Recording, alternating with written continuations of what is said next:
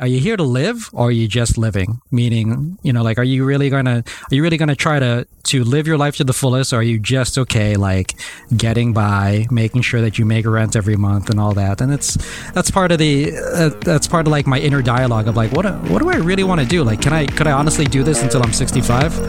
I don't know, and that's the question I've been asking myself. Oh my gosh, Academics Mean Business community. Guess what? We have a Facebook group. So exciting. In this community that we just created, we're just going to be hashing out the latest episodes, interacting with some of my guests, talking about the issues that are plaguing us in both academia and in building a business, and really just building that community of people that are like you. So I cannot wait to engage with you over there. So really quickly, just head on over and search Academics Mean Business, the community, and the Facebook group will come up. We will also put a link in the show notes. All right. So without further ado, next episode is following this. Welcome to another episode of Academics Mean Business. This is your host, Dr. Lindsay Padilla. Today, my guest is Dr. Dave Eng. He was such a blast to interview. He happens to do some improv and some comedy, so he's pretty funny and light on his feet. We'll go with that.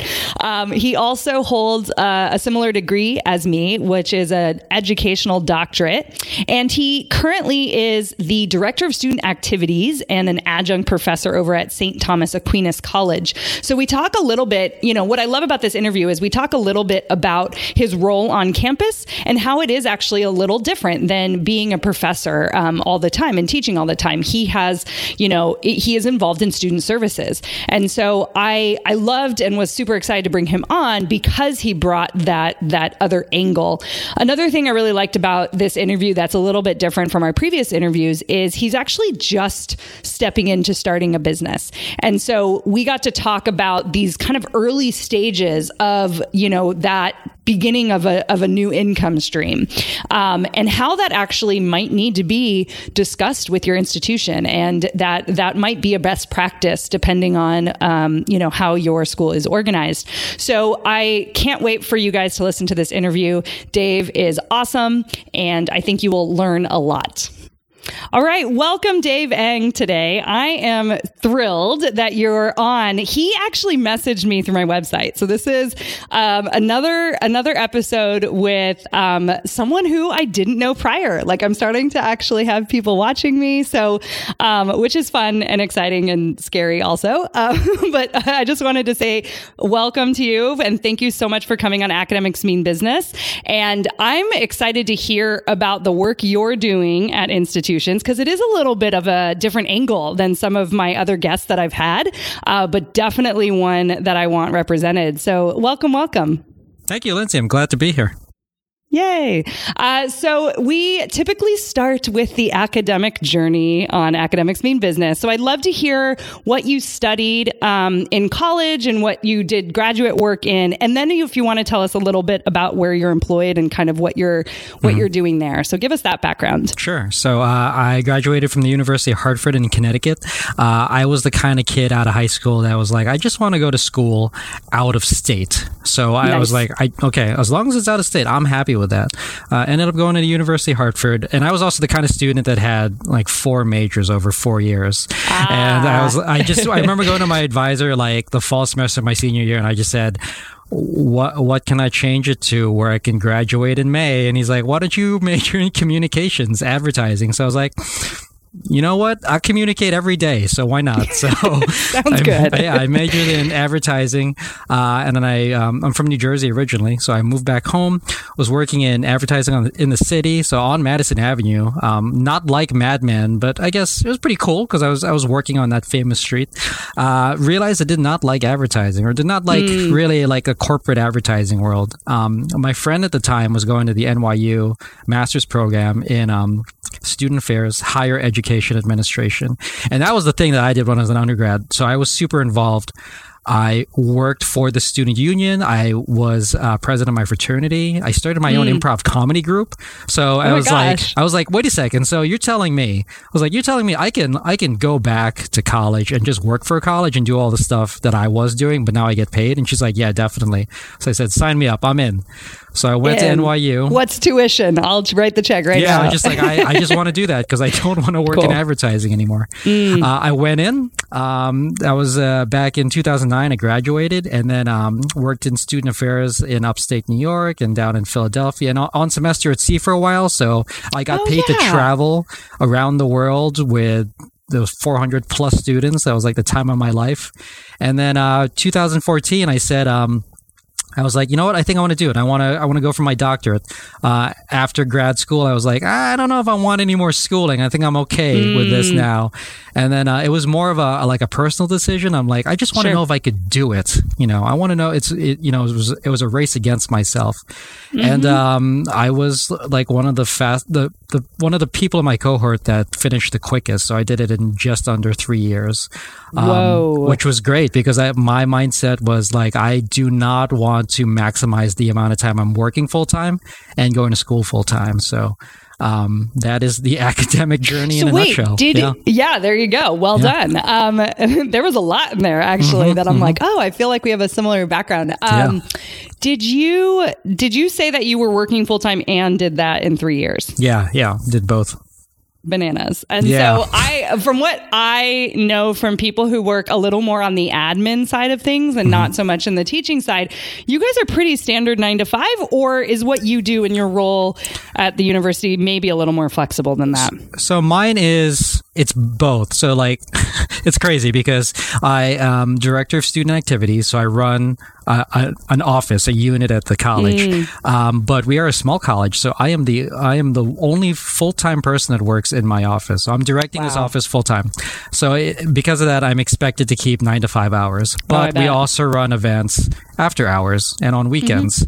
So really, it's kind of like, hey, you got to do this 80 or 100 hours worth of work, but you spread it around as to how you do it. So there's a lot of like Thursday nights, Friday nights, Sunday mornings, Monday nights, Monday mornings. And it's just crazy. So it was just a matter of like, how do you find balance in all of this? And how do I try to earn this degree while I'm doing all of that? Yeah. So what I hear in your story, and you can tell me if I'm wrong or not, but the assumption I'm making is based on my own background. I personally loved college. I loved high school actually as well. And so I think when I started to think about what I wanted to be when I grew up or whatever, I was like, I don't know. That was fun. I'll just hang around there for a while. And I went into like high school teaching for a little while and I was like pretty quickly, nah. But in college, I was president of my sorority. So there we go. We can be like a little, that's like pretty similar. And so, Twinsies. Student affairs, twinsies right there. Yeah. Student affairs was always something in college that I remember. You guys probably have that, and maybe it's you. Are you in charge of like Greek life?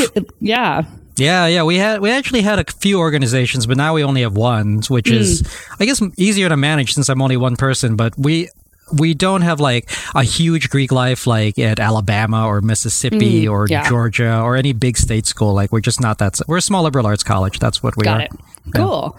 Yeah. So I remember looking at the person who was our Greek life coordinator, and that was like his job. So I don't think he was as all encompassing as you are because it was at San Diego State. So I just remember really like, Troy, you have a really chill life. Like also I was a little skeptical. I'm like, what are you doing hanging around all these like sorority girls like every weekend? But hey, not a bad gig. That is as good. That is what I do. That is something you do. Yeah. I love it. Cool. So, okay. So you obviously have a varied background, starting your own improv. Like I kind of want to hear more about that, but I think and maybe it's related. Like how did you start to, when did you start thinking about starting a business with all your free time that you obviously have?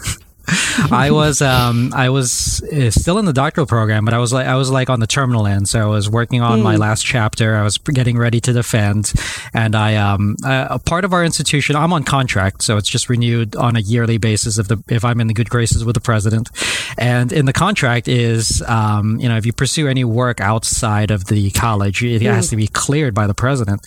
So I knew that, like, this is an administrative process. I'm going to have to start this early. So like while I was on the terminal end, I kept asking my boss about, having that conversation with the president and getting me cleared. So I'm like, above board and everything. So that was maybe about like December 2016 maybe, and then like maybe about 4 months ago I got the okay. So I was like, okay, good. I'm really glad I got that. Started that early then, if it took this long. So that, I guess back then, that's when I was thinking about it. Okay, cool. And with your background where you kind of went into corporate, and maybe that's like part of the seed that was planted, for me, I felt, and like some my other guests, that like they didn't have an a business bone in their body, and that it was kind of this surprise. So I'm curious, based on what I like learning a little bit about your background, it sounds like you've had like multifaceted interests. So was there someone in your family or a mentor or something where you saw like, oh, hey, like I think I'd like to start a business, and almost seeing that as even a possibility? If you could take us back to when that happened. Oh, okay. So I actually heard about your podcast and your business originally from my friend Shannon, because she's an entrepreneur, she's a business coach, and she was like, yeah, you know what, you have a lot of skills, you should do contract work, you should do something. And I was like what? Like I run parties at a college on the weekend, and I run bus trips into the city. Which is kind of a big deal. But she's like, no, you teach leadership classes. I teach public speaking. Like, she's like, you have those marketable skills. So she referred me out to Skillshare and Teachable. And she's like, hey, there's this other person that's like you and doing stuff that I think you could be doing. Weird, has some letters after their name. And she's like, she's got EDD after her name, just like you. And I was like, okay, I'll check it out. And I was like, hey, I can do that. Like, I could do that. Yeah, that could be me. So I don't know if you've had this feeling yet, because if you've given yourself a moment to have this feeling, but I wrapped up my dissertation, my first full-time semester as a tenure track professor. So like I was doing the last minute, like last chapter and stuff, and the defense was in December, and I had just got my first job, my first big job where it was all at one college and that kind of thing. And then it was like when I graduated, and this is December 2015, I just woke up in January and I'm like, wait, what am I going to do every morning and most mornings I was getting up at 5 a.m. so I could write before I taught. And I'm like, what am I going to do with this time? Like that, like I felt that too, where it was kind of just like you have to develop a writing practice, specifically if you have a full-time job. They're not that people who, are getting a PhD or doing doctorate work who don't have a full-time job, like don't have to have that also. Actually, I think it's more important in many ways. But there was something about this morning I made for myself, and I'm like, what am I going to do with it? And I was like, people work out, I heard. Like, I've never done that in my life. And so like that was actually how I started. Like, and so that's interesting. Like, I feel like we might have similar personalities in that sense, and probably a lot of producers, like people who who work, like have that generating kind of, or feel productive at least. Yeah. And so I was just like, what am I going to do with that? And so I started working out, and that's how I fell into like an MLM. And then I was like, same to you, like, oh, I'm just doing this side stuff to like fill that time, and I enjoy it, and I'm making money. And then it's like, oh wait, I can make money not at the college. That was a big moment for me. So I'm curious if, the idea of supplementing your income was part of that conversation, where you're kind of like, yeah, if you want to speak more to that, like when your friend Shannon kind of came to you and mentioned it, but it sounds like you were researching it too, like heading into the position. So I'm curious around any sort of emotional kind of identity stuff around making money versus like serving an institution, which is, we sign up for this not to get paid, obviously, a ton, but we're serving our students and we're serving this institution. So if you could speak to that at all. It was, because like faculty or student affairs people in general, we're here, IC faculty is here for 3 reasons. 1, to teach, for service, and for scholarship.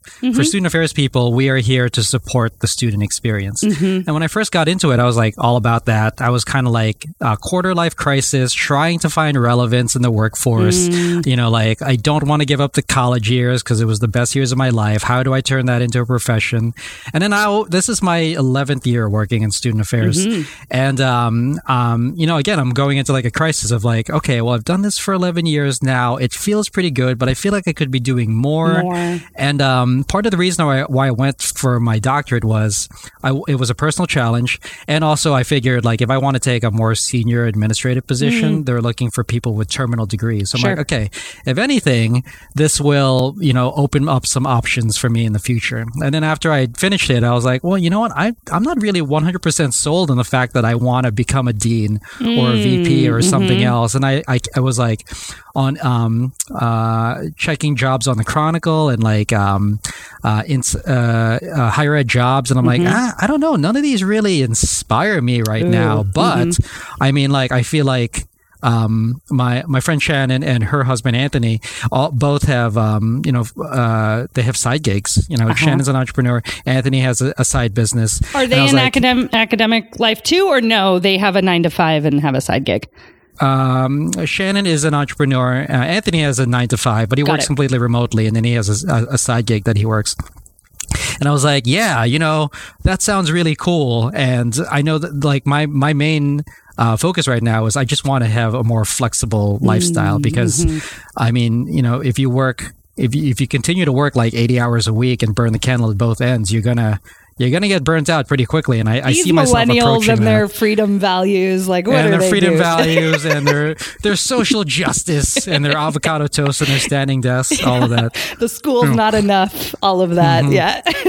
Yeah. So it's all about this, like, for me, it always goes back to like, what is my identity? And when I was in college, I identified like, I was in the improv group and I did, and I was in my fraternity, and then I graduated and I was like, okay, I'm working in student affairs. I'm a student affairs professional, higher education administrator.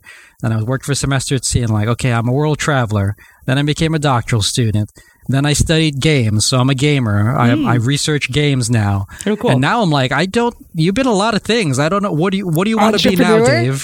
Yeah. I was like, okay, I'll be an entrepreneur. This is a good next step. Yeah, with Shark Tank and everything, super inspiring, like every week. No, that's so, okay, so I just had an aha moment, because I'm like, we're twins, like this whole interview has been, where that's actually been a lot of my life. And student was a huge part of that for like 30 years, right? Like, I mean, if you count like you're 5 years old and you go into kindergarten, I pretty much was in school or some version of school that entire time until I walked out and defended my dissertation. So part of my getting the terminal degree was like, wait, this is the end? And then like I had the job and I was like, I did it all. And it was that moment of like, what am I doing next? And then it was like, I'm a person that works out. And then it was like, oh, like I could start a business. But there's even some other identities in there. I was a vegan for a really long time and I actually am not anymore. And that had a huge identity crisis. So yeah, the identity shift. So here's a question, because I'm struggling with this currently. Do you identify or do you... So I'm struggling because I'm actually looking at San Diego City College from my like office right now, which I don't think is a universe like not really is really sending me a message here. I just moved in here like 3 days ago. Okay. And as the podcast will chronicle, we've been in Belgium and London and all these other places. And I felt like I needed to be stable for a second. But apartment came up and it's across the street from San Diego City College. And I was like, really? Like the universe is sending you a message. Yeah, It really is. And so, my husband decided to he wants to tutor and I'm like, oh, that sounds super fun. And like, again, really flexible. But I bring that all up because I look at it and I'm like, I'm watching the students, they just started school and Derek was on campus. We walk our dog right there. And it was like, you can see the classrooms open where the teacher's like showing the textbook and like the first day of school. I loved that day. It's like the energy. And I'm just like, and then also reliving and talking to people still in the system and like still doing that kind of work. It's like, I do have a part of me that's like, it's been a year, So I guess my question is it easy for you, or do you feel some struggle that like there is like two parts of you? Do you ever see yourself moving into full-time entrepreneurship? What's going on kind of with you right now as you kind of straddle those two worlds, and they're very different worlds? I am really attracted to the entrepreneurial lifestyle. But like just looking at it from a logistical standpoint, I'm like, I like getting paid regularly for, regular work. I also like having a 403B. I like having, medical insurance, and that's all nice. But I know that is going to be, that's going to be up in the air if you're a true entrepreneur and you're doing contract work, and it's really just from moving from client to client. So I don't know. Like I kind of like this. I kind of like this life I built for myself. But the conversation I always have with my girlfriend is about like, are you here to live, or are you just living? Meaning, like, are you really gonna try to live your life to the fullest, or are you just okay like getting by, making sure that you make rent every month and all that? And that's part of like my inner dialogue of like, what do I really want to do? Like, could I honestly do this until I'm 65? I don't know. And that's the question I've been asking myself. So I kind of see this as like another option. Part of the reason like why I went to my doctoral program was it'll open up options for me. I feel like if I go down this path, I'll have at least a little more options, or a few more options. That makes sense. And that speaks to me too. And not to make this any worse for you or anything, but I remember one of the calls I had with a close like kind of business mentor / friend. I had some issues around making money, I guess, and I put that in air quotes. And I remember, so part of my academic story, part of my entrepreneur story is actually related to something that I've never talked about on the podcast. A few years ago, I think it's been 3 and potentially 4. I might be wrong on that. My dad had a seizure, and it was one of those moments where and I was up in Northern California. My husband and I, like, our families are both Southern California. And so again, feels like we're coming home a little bit being in San Diego right now, but my family's in LA and I was in Santa Rosa area. And, I got that call from my mom at like 9 a.m. and I was getting ready, and she's like, Dad had a seizure. I'm at the hospital. And I'm just like, what? And then she told me, she goes, yeah, it actually happened at 6 a.m. No, I'm sorry. She didn't tell me at 9 a.m. She told me later that evening. And she's like, this happened this morning. And she was home, and she's like, everything's fine. Like we're doing tests and stuff. But she goes, I didn't want to bother you because I knew you couldn't do anything. And I remember that. And I was just like that feeling of, I can't, because someone else, she's like, I didn't want you to worry about it as you taught. And like, you were sitting in front of your students. I'm like, Mom, like, this is a really big deal. And like, so that was kind of my first moment of going like, oh shoot, I don't have a lot of control over my life. Like, yes, my institution would let me go the next morning if I needed to or whatever. But the fact that my mom was making that decision to like not tell me and whatever, like all these little things. And so, that popped into my head. And and I was doing and running my MLM at that time. And part of me was like, man, if I was like a full time doing this and I didn't have teaching, my mom could have called me that instant and I could have hopped on the next plane or whatever. And so I was talking to a friend about it, and she's like, and I had already started talking about wanting to move away from the MLM and start my own thing. And she goes, your whole life has really been about, do you want to be stable to take care of your family? Which is why I went into one of still the most stable type of jobs you can get into, with tenure and healthcare and a salary. I come from a long line. I mean, at least with my father, he does hard labor and like does that kind of work, but he's an independent contractor, and my mom didn't work. And so no one in my family really had that government type job where it was like a decent salary, and those kind of opportunities and that security. So that's what I went for. And then But then she's like, but it's obviously not making you enough money to be able to maybe send your parents. So, I mean, what happened following after that, my dad couldn't work. He installed kitchens. So you're not allowed to use, table saws if you're having seizures, and you're not allowed to drive. And he had to drive all over LA. So, oh my gosh, my parents pretty much were like not going to have income for a year. And it was really a bad time. And so I was like, and I can't do anything. Like, we don't have enough to like help, right? So that was when I realized, and she goes, you can either take the risk and make quote unquote infinite amount of money because you get to kind of decide by the opportunities that you're taking, or you can stay with the stable job and, what do you want? You actually literally can't have both. They're not at the same. And I was just like, and when I let that go, because it comes from me, like a lot of my, I'm the oldest child and, that kind of stuff where it's like, I do want to help take care of my family and my education and my background. I went that route to be as stable as possible. And my brother and sister aren't quite following suit. So part of me felt that responsibility. And she's like, what's the answer? Do you want to go the risky way, but then it has all this potential, but you do have to choose? And I was like, shit. And so those were like some of the early stages of planting this decision. And this was, oh gosh, it must have been in February, March-ish of the year I did leave my job. So I left in December, but I think we knew in August that I was leaving. And so that last fall semester of 2016 is when I told my colleagues and faculty, which isn't the coolest thing, right? I felt, it isn't the coolest thing to walk in mid-academic year and be like, yeah, I'm not coming back. All those classes. Especially for tenure track. Mm-hmm. They're like, well, I guess we got to launch that 18-month search again. Yeah, which unfortunately, especially on the tail end of the recession that we were dealing with especially California was just upside down. We haven't been hiring faculty for a while. And so many departments are backlogged. I still don't think they do have a faculty because one of our VPs actually taught sociology. So she snuck her way in there and she's like, actually, I'd rather teach again and not do this admin stuff. So it actually ended up working out. But yeah. So anyways, sorry, that like triggered that story for me. And I was thinking, like that I think is part of the calculation that academics who are starting businesses or, deciding whether or not they want to have side businesses, those are the calculations they're making. And I'm noticing a pattern in guests as well, that sometimes there is some big life event that happens that kind of pushes them in some way or another, either to start the business or to leave.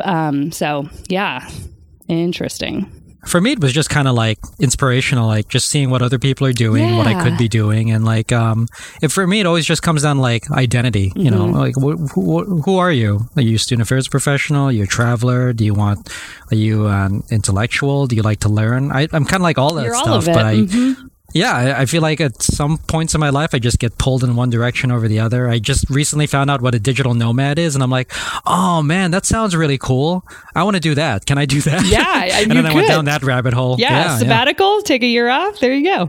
I got it. I got your plan. We'll find it. Yeah. Okay. Take a sabbatical, a year off from an office that has one person that runs it, who's me. Yeah, I'm sure they'll approve it easily. Yeah, just tell your president that I'm okay with it.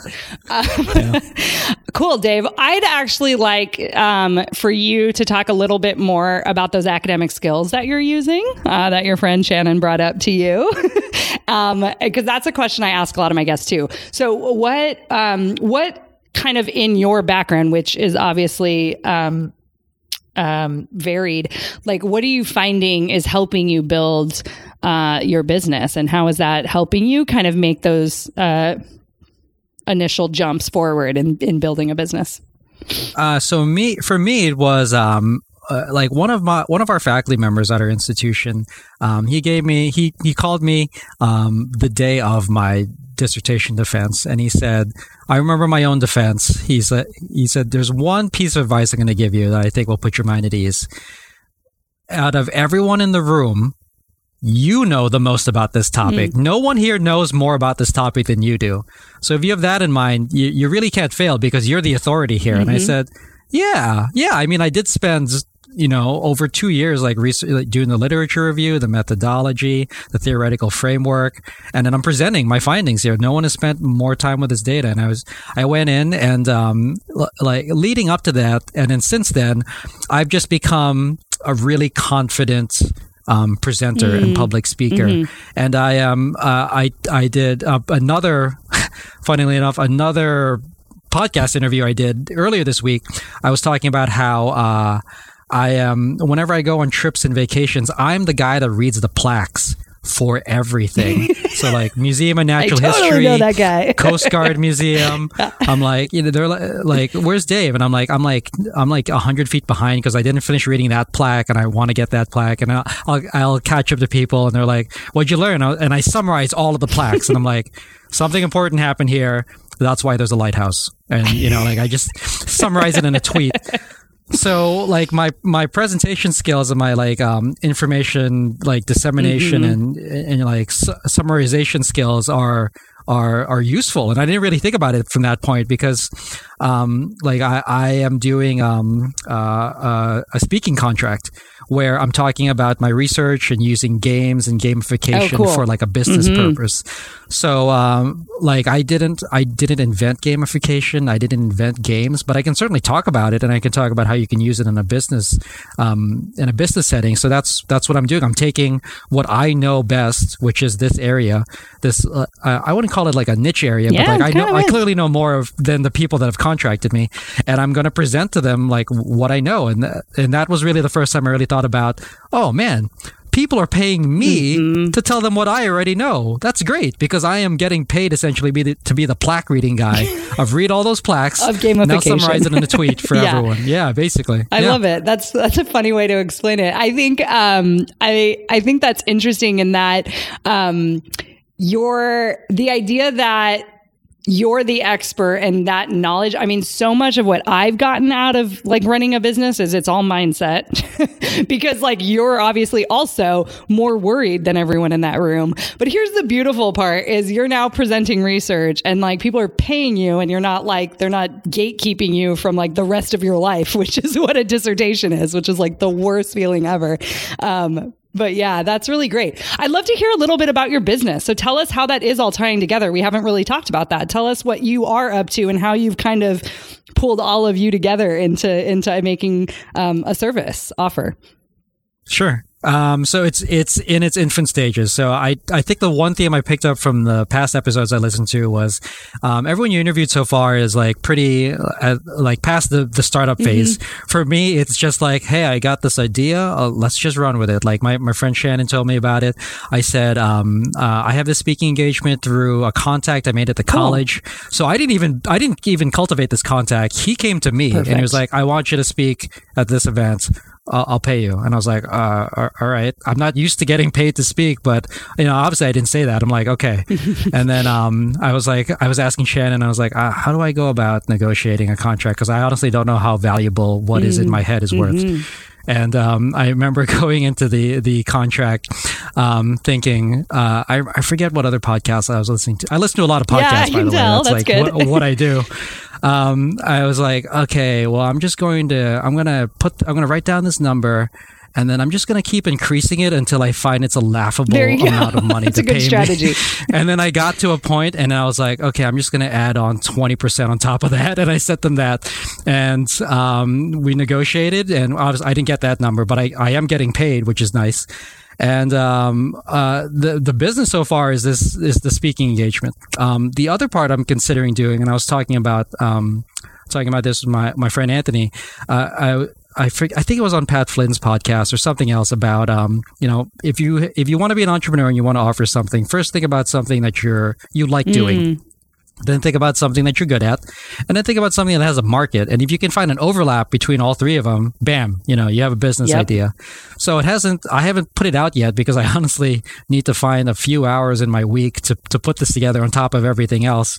I have become really good at researching for interviews. So like in student affairs or academic searches, it's not like a corporate job search. These are things that take months to go through, and it's vetted, and there's a lot of people that go through the process. So I've done hundreds of interviews for higher education in the past. So the way I prepare for that is I put together a briefing book, and that book is, the position description, the college's mission, the department's mission, this position's like specific outcomes, whoever had the position last, what they were doing before, what they did in the position, where they are now, who is on the interview committee, their academic background, their work history, if they have any social media background, like in Facebook, Twitter, LinkedIn, or anything else. I add that there. I add like potential interview questions, and I also add like touch points, like, hey, this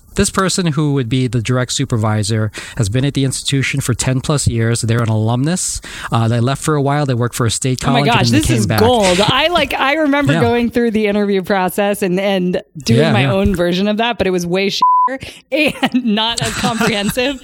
And I think I only did it once I got to a certain level. Did you do that at the like interview stage, like where you've been asked to an interview? I do that. I do this even for a phone screen. I'm like, these are the potential people that could phone screen you. Be prepared. Like this person, I build a profile. Like this person's been at the college for 10 years, so an alumnus. You really want to talk about legacy with this person, because this is some person that's going to value stability, and someone that's going to want to see you will really fit the mold of this place.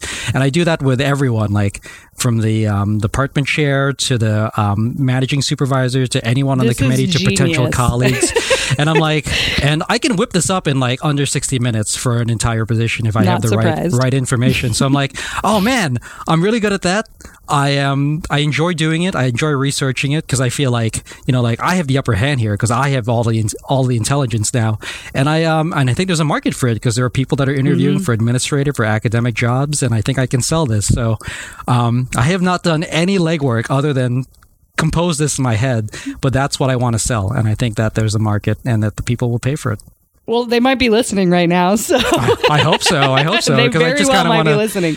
Yeah, and like I know, and like fingers crossed, someone contacts me, and I'm like, all right, I'll put it together for you. Here's my email address, so you can PayPal me, I guess. Like I have no business infrastructure other than this idea. And I mean, I think that's a message that's coming through in some of my interviews as well. Is like, this is really the time to be able to start a side business with no overhead, where you literally can be like, what skill set do I have? What do I have knowledge around that people need help with, right? Because we're all short on like one of a few things, like time, energy, money, maybe those are like the main three, right? And so it's like, what will I pay for to not have to worry about that? And man, if I know anything about academic job, like that's, I remember when I decided even to start this podcast, I was thinking about like, oh my gosh, I'm so close to the mindset of these folks. Like to be able to, have a podcast and say out loud, like, guys, you don't have to do another, awkward academic interview and wait a whole year to be able to apply into the market again. So yeah, we know that that's one of the terrible parts about like being an academic is these jobs, they're batched in like, you're probably just posted some new jobs right now, right? And they're coming up for interviews in spring and early summer. And then you have to wait a whole year. So you have to put all this energy and effort into that because that's your only shot and it's competitive. And so if you can cut through some of that, because a lot of us are casting wide nets as well, right? We have 10 of these interviews. And so to be able to offload some of that pre-work that you really don't, if you think about it, here I am writing your copy. Okay. You really don't, need to go out and do that research yourself for you. Like I could read a briefing report and be like, okay, yeah, I know actually how this, how I could talk about this and weave this in. You're doing the legwork on something that doesn't have to be done by the person who needs the information. Oh my gosh, it's so good. I love it. I want to promote it everywhere. I'm going to be an affiliate. I don't know what. No, I'm just kidding. I was like, all right, just again, no business infrastructure. We can negotiate that off podcast. I'm just kidding. But this is a need for sure. For sure. Like I know how to do this. I've done it so many times now. And I remember, I guess I just had the idea kind of sprouted up because I still donate my time. Like it's really important to me that I cultivate new professionals in the field. So I always take on a new mentee from NYU where I graduated. Oh, that's awesome. And I was helping my mentee apply for some jobs, and I put together a sample like briefing book for her, and she's like, "Wow, you do this for a phone screen?" I was like, "Yeah, you have to go in there. You better knowing nail more this." than the committee." Yeah. I was like, I go in. I tell her like my mindset when I go into a search committee is that I know more than all of you. Mm-hmm. You don't know that, but you soon will. And that is my mindset. Again, it's like the dissertation. Like, I know the most about this topic.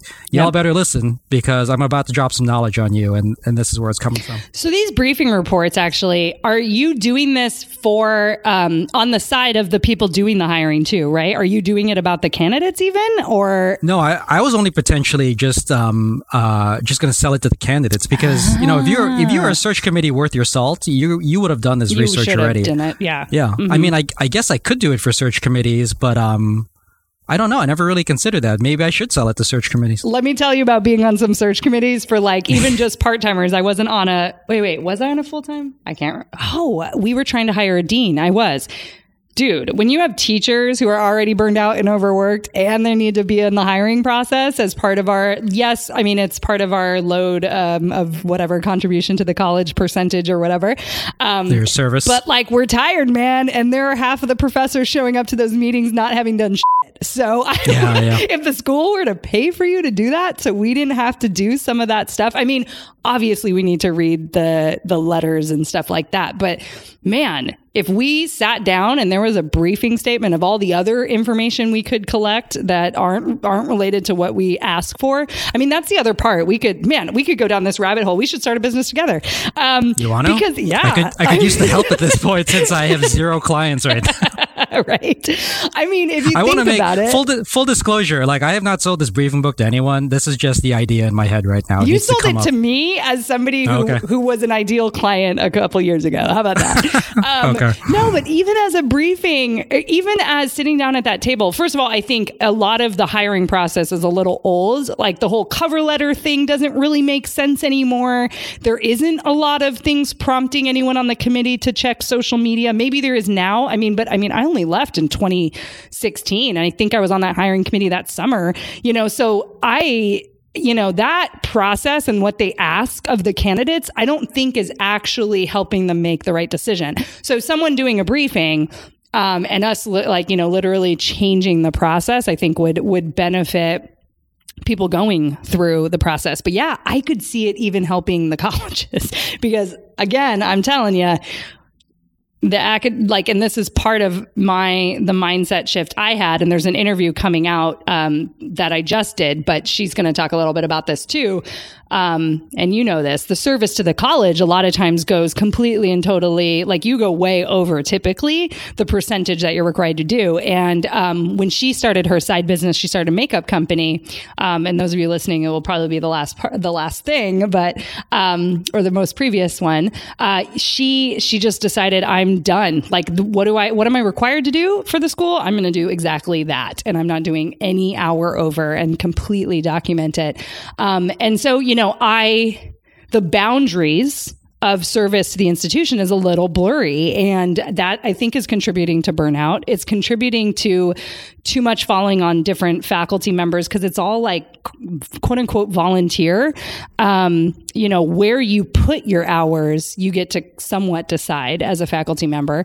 But in the end, you just give, and like without maybe ever talking about boundaries. And I don't think I've ever had that conversation until I got to entrepreneurship. And I was like, oh, everyone's talking about boundaries. What? Like, well, there's those exist. When you care about your students and the college and what you're doing, the work, like that work, oh, whoa, boundaries as being something, I don't know any professors talking about that. So to draw that line in the sand and be like, I'm going to build a business with those hours instead of giving it away totally for free. So that brings up this idea that professors are, I think, starting to negotiate that a little bit. Like, where am I putting these hours that are going unanswered? And either they're retreating in their office or escaping home early, or they're just overworking is what's happening, and which I see so much. So you might want to consider it, because if you got an institution, we all know that that's slow. Like getting that to be approved on some sort of budget makes probably no sense. But hey, I don't know, you get in with a college or something and you're making their hiring process easier and not charging them anything too crazy. Yeah. That might work. I mean, like, yeah, I'll try that. Try from the institution side. But I think that, you like what you said about faculty is entirely true. Yeah. However, I think that like with faculty, because for most institutions, it's based on your scholarship, it's based on teaching, it's based on service. That's what they really look at when you come up for tenure and promotion. But I feel I don't see this on faculty listings that frequently, but for administrative postings, specifically in like student affairs, there's always that last bullet point, and it's always the bullet point that you see everywhere. And I even I wrote a book about semester at sea, and I titled it "Other Duties as Assigned" because that's so always good. the last. Yes. That's always the last bullet of every student affairs posting, because it's like, hey, in addition to all that stuff we want you to do, we can assign you anything we want at any Whenever time. we want. And you are responsible for doing it. And that is where you get that's when 40 hours becomes 80 hours. I forgot about that line. And as many listeners know, I was on the union for a while. So I know that those lines, it just comes raining down. They're never taking off bullet points. They are just secretly adding them. And then they're reinterpreting what the job description says, right? And then squeezing every last bit out of you. Aw. Yeah. So what I think is interesting about you as a guest too is, the being like in the academic institution in a different angle that I personally didn't experience.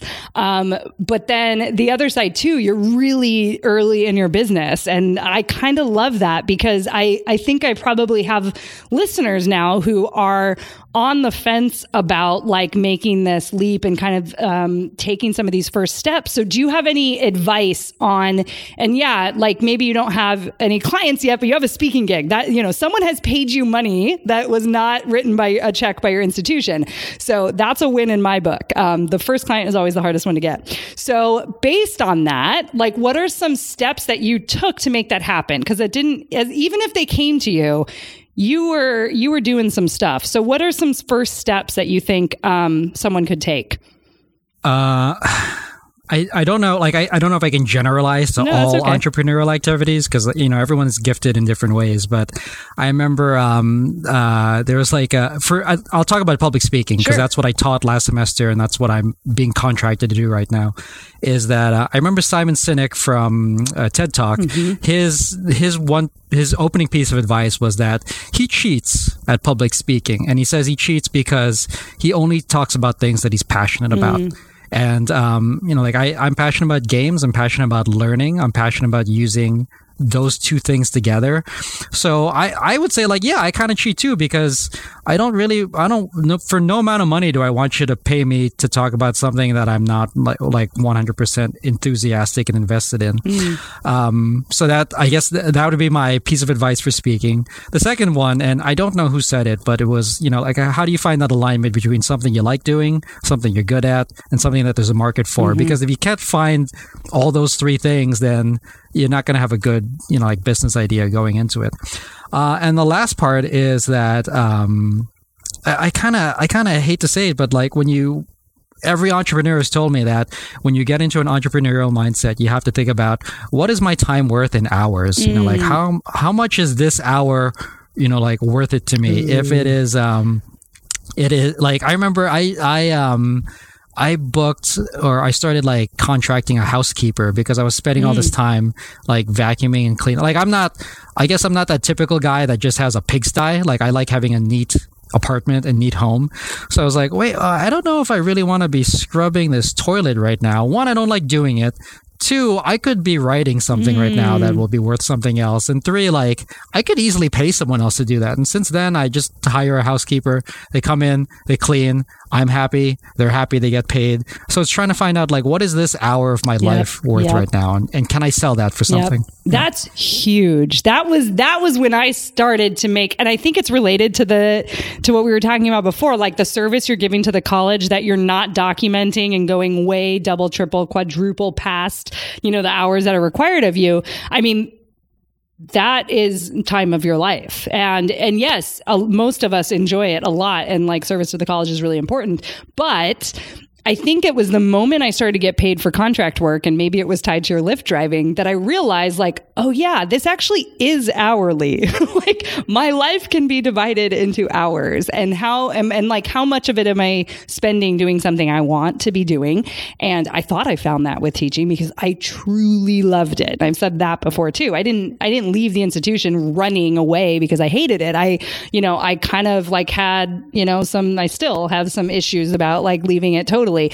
But I think that contract per hour mindset shift was also something that once it almost like became real, I lived it, maybe that I had lived experience behind it. I was like, oh, now I see what's happening. And there was an entrepreneur, his name is Todd Herman, and he was I think he was the first course I ever bought, actually, in business, which was scary, because he was getting paid. We don't even want to talk about it. It was like probably not quite, depending on what state you're in, but maybe teaching an entire class, a lecture class over the course of a semester could have been close to like his pay for that course. So it's not a small chunk. But he talked a lot about productivity. And I remember one of the most mind-blowing pieces that I just had never heard was, there are $10 an hour tasks, there are $100 an hour tasks, there are $1,000 an hour tasks.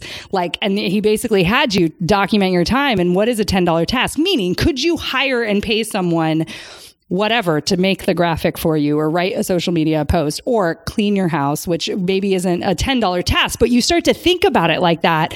And are you working on $1,000 an hour task? Like, yeah, can I quantify the ROI of, rewriting a sales page, or building out my services, or doing outreach to get more clients? Oh, that's $1,000 an hour task. Like no one else can do that. Only I can do that. And so you start making those switches. So that happened to me early on as well, because as an entrepreneur, you're doing all the things, especially in the very, very beginning. You're building the website, you're writing the copy, you're doing whatever you can, you're doing the outreach, you're doing the social media posts, you're showing up to the podcast, you're doing all of it. So then when you start to get some traction, that's when you start making these decisions. Okay, what can I streamline? And my previous guest talked about this a little bit too. She started to streamline her classes, and that's what I started to do because I was teaching online, which gave me some flexibility, right? How can I streamline? How can I tighten this up so I don't have as many emails, whatever? And so these are the kind of decisions you can make that will set you up to be able to build this business on the side.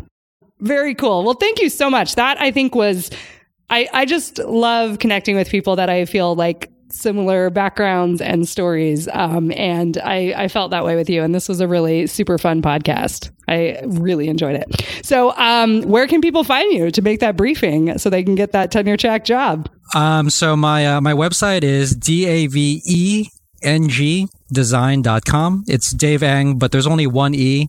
Like early 90s, it sounded pretty cool to drop an E from my website, but I don't know. Now it's just crazy because that's not how you spell my name. And now it's like $2,000 otherwise if you've lost it. Yeah. There's other Dave Engs. Yeah, basically. So there's www.davengdesign.com. My email is daveng@davengdesign.com. I'm on Facebook, Twitter, LinkedIn. I'm on all the social medias, so you can find me there.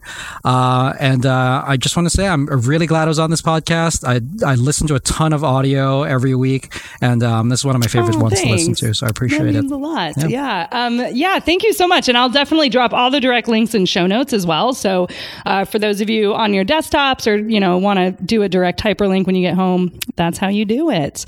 Cool, Dave. Well, I can't wait to see your business blow up and I get a message about all these briefings that you've sold or the pivots and changes that you're making. So if you're doing online education gamification, that's also super, super important. And I look forward to watching you.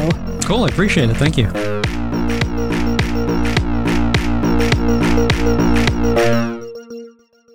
I can't wait to share with you our first ever written comment on iTunes. This is so exciting. And I just wanted to share with you a customer review that was left of a listener. And basically, Leading Latina says that you should subscribe to Academics Mean Business if you want to get inspired by other academics who use their knowledge outside of the academy through a business that lets them make an impact on their own terms.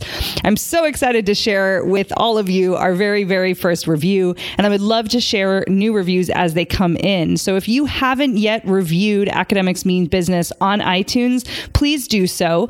Doing it from the desktop is a little bit different than your mobile phone. So if you're on your phone, essentially you actually want to search for the podcast and type it in. You cannot do a rating from the subscription page. So that's just a little bit of a heads up. And when it comes to being on your desktop, you need to view it in iTunes in order to give it a rating.